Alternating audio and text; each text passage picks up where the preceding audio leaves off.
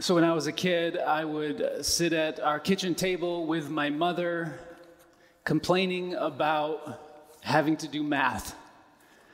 Fortunately, my mom was a math teacher, but instead of appreciating that, whenever she was helping me, I would spend most of my time saying things like, "Why can't you just give me the answer? Yeah, I mean, you know what it is." Or, "This is dumb. What's the point? I'm never going to use this in real life anyway," right? Well, now I have kids who are saying, "This is dumb, and I'll never use this in real life anyway." And so I say to them, well, math is teaching you how to think and solve problems in different ways, and you're always going to need that in all kinds of situations in life. Which is exactly what my mom used to say to me when I was a kid. So, Mom, if you're listening or watching, you were right.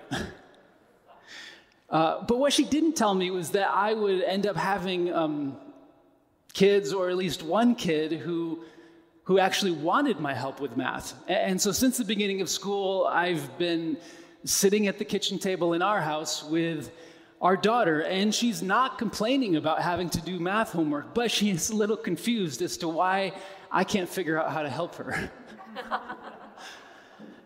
Prime factorization trees? What in the world is this? I swear I've never seen this before. So we work on the first problem together, and I say, "Yeah, I think that's right." And so she hits submit, and it says, "Wrong. Your answer is incorrect." And I'm like, "What?" And so I say to Fia, "Why don't you go get a snack for yourself?" And I sit there at the table all by myself watching YouTube videos on prime factorization trees and doing exercises and extra homework so I can figure out what's going on, so that when she finally comes back to the table, I say to her, "Call your grandmother." She can help you out. Now I'm saying all of this because we're working our way through the book of Numbers, the fourth book of the Bible, which begins with about 4 chapters of addition and subtraction and even multiplication. There's a census, and as I mentioned this last week, the Hebrew word that we translate as census literally means lift up each head. So not only count the people, but affirm for these only recently liberated slaves, you matter. You matter. You all count. But here in chapter 3, there's a problem. So I'm going to need a little bit of help with math, if you don't mind. If you want to try to figure this out in your bulletin or just in your mind, let's begin reading Numbers chapter 3, starting at verse 14. And we'll skip around a little bit.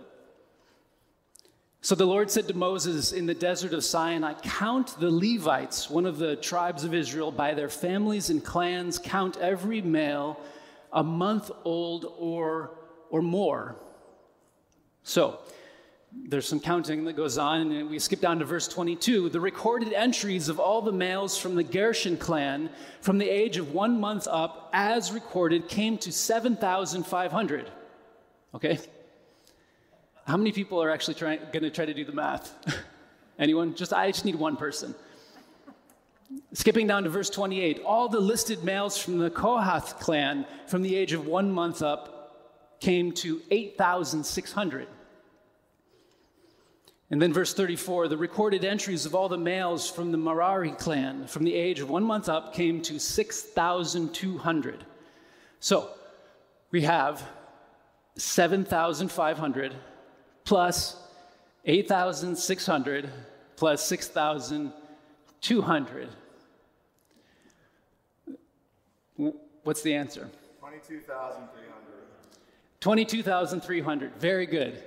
I'm going to call you when my kids need help with their math. Okay, so let's keep reading. Numbers chapter 3, verse 39. All the Levites who were recorded, whom at the Lord's command Moses and Aaron recorded by their clans, all the males from the age of 1 month up came to 2,000. Even. This is the word of the Lord. Thanks be to God. And I mean that with all sincerity. This is the Word of God, and the biblical author or a later scribe got it wrong. Perhaps they grew up thinking that math was dumb and that they wouldn't need it for real life. But here we are, thousands of years later, and this mathematical error it's a part of our faith. This error, along with other mistakes, are a part of our most sacred scriptures. And honestly, I've come to appreciate these errors. I'm glad for errors and others because it reminds us that there is still something sacred about our flawed humanity. There's still something sacred about our flawed humanity. There's still something that can be redeemed even when we don't get it right, even when we get it wrong. This also reminds us that we're not here to worship the Bible. Instead, the Bible is meant to point us toward God and toward Jesus' way of love. That's the point. And like real life, or at least my real life, what we see in the Bible is a tangled mix of divine presence and our human complexity. Both our strengths and our weaknesses, our successes and our failures, and God there in the midst of all of it. The Bible, even if its makeup is divine presence, together with our human complexities. That feels like good news for somebody who's complex. Last weekend, our family watched a movie that was, this is really popular, like a modern twist on a fairy tale or a story that is familiar to most of us. And you know how fairy tales work, right? There's a princess or a would-be princess who is trapped or in some kind of trouble because of a wicked witch or a dragon or a dark spell or an evil stepmother, which usually requires a strong knight or a handsome prince to save the day. So we're watching this movie, and at different moments, the story departs from the traditional fairy tale way of telling stories. It departs from the clean divide between good and evil. When one of the villains has this brief moment of compassion, and our kids are like, wait, why are the mean people being nice? That's not supposed to happen. And so Maya and I would respond, well, humans are complicated. And then later, wait, why is the evil stepmother doing something good? Why are we seeing a bit of her humanity? Well, humans are complicated. But wait, why is the good character doing something wrong? Or why is the hero failing? Well, we're all complicated, aren't we? This is why I believe that the Bible is true and inspired, and as we hear in 1 Timothy, useful for teaching, rebuking, correcting, and training in righteousness. It's true, not because it's perfect. It's true because it's an honest account of our complex, flawed humanity tangled together with God's divine presence. This is what we talked a little bit about last week. After 400 years of slavery in Egypt, the people didn't really know God that well. God was, in a way, like a stranger to them. So like any of us, they carried their past experiences and relationships into this new relationship with God. They carried their past understandings of the gods and the culture that was all around them into this new relationship with God, which meant that they assumed that God was also and must be dangerous and violent and at times oppressive. And so we see that reflected in the Bible. But what we also see in the Bible is that as God remains faithful and present, there are hints and glimpses that have us saying, oh, maybe God isn't any of those things. Maybe this God is different than we expected. And even though we often get God wrong, God remains in relationship with us in order to move us forward, in order to heal our broken images of God, in order to heal our relationships, in order to heal us and to heal our world. So here in this story is one of those little hints, sort of hidden in the tangled complexity of these stories. So continuing in Numbers chapter 3, verse 40, then the Lord said to Moses, enroll all the firstborn. So this is like immediately after they've counted all the Levites, even though they got the counting wrong. Then the Lord said to Moses, enroll all the firstborn males of the Israelites from a month old and upward and count their names. But you shall accept the Levites for me. I am the Lord, as substitutes for all the firstborn among the Israelites. And the livestock of the Israelites as substitutes for all the firstborn among the livestock of the Israelites, the rest of the 12 tribes. So Moses enrolled all the firstborn among the Israelites as the Lord commanded. So my sister was the firstborn in our family. And if you asked her, I'm sure she would say that it came with all kinds of expectations that were not fair. And if you ask our firstborn child, I'm guessing he would say the same. Yeah. I don't know if thumbs up is a good thing or a bad thing when it comes to that kind of a question. But in the ancient world, it wasn't entirely different. Firstborn children also carried higher expectations and demands. How many of you are firstborn children? That's good. Yeah, it's usually the firstborn children. You guys are just, you always have to do the right thing, right? So no wonder you're in church. And of course, like the children, especially firstborn children, like feel like an incredible gift. And they are an incredible gift. But how can we possibly show the gods that we're really thankful for new life? How can we possibly show our appreciation? I mean, and how much gratitude is enough? What if we get it wrong? What if the gods get angry? Or what if we need to give more? Will everything fall apart if we don't get this just right? You can sort of feel the anxiety. I mean, this is the anxiety I felt as a firstborn parent. I mean, no, I'm so sorry, but I didn't even allow him to have Cheerios at one point because there was 1 gram of sugar in it, right? And now, like, we basically let our third child, like, lick sugar off of the floor, right? I mean, so there's an immense amount of pressure and weight that is a part of that new parent reality and being a firstborn.